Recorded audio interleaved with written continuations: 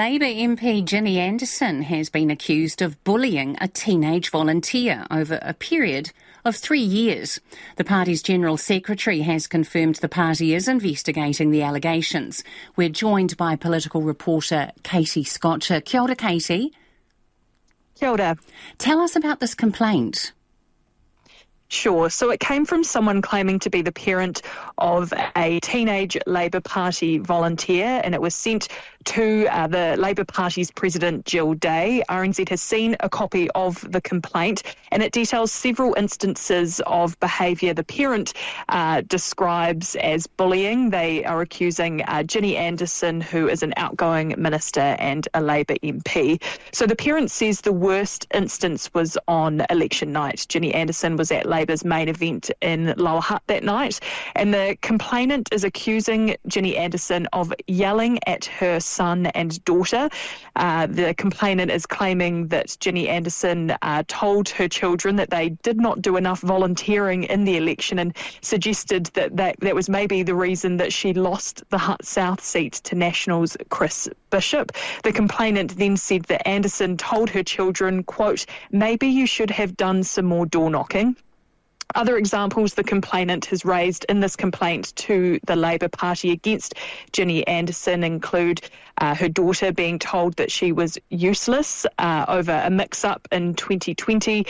They accused Ginny Anderson of yelling at her daughter over the phone for deciding to attend a family holiday instead of volunteering, and also brushing aside complaints about bullying by others when this was brought to Ginny Anderson's attention. So those are kind of some of the areas that are outlined in that complaint against Ginny Anderson.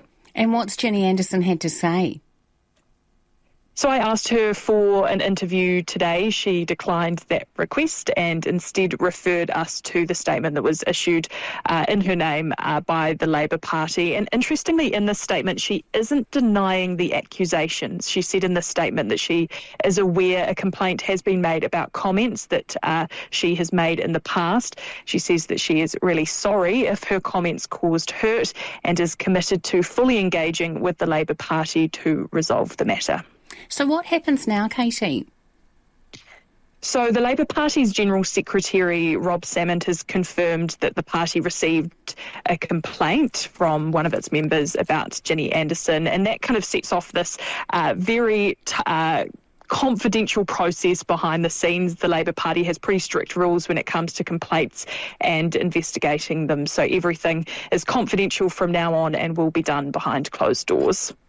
And just coming back to today, it sounds like a long day of waiting around for politicians negotiating the new government. Any update on that?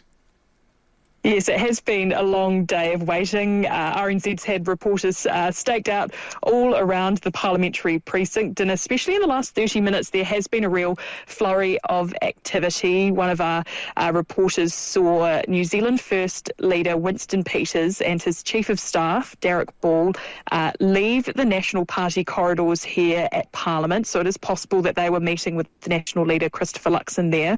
The two of them got into a lift and started walking in the direction of the ACT Party's offices.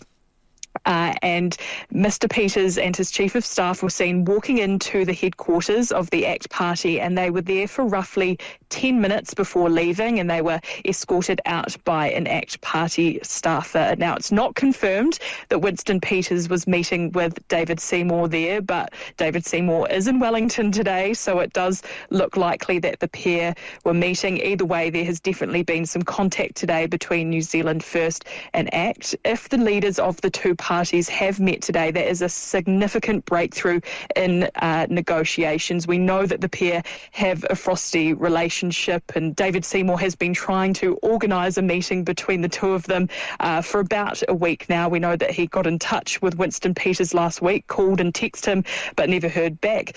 Winston Peters says he thought that the messages were fake. So if the meeting has happened today, that is a significant breakthrough. Katie Scotcher, thank you very much. That was RNZ political reporter Katie Scotcher.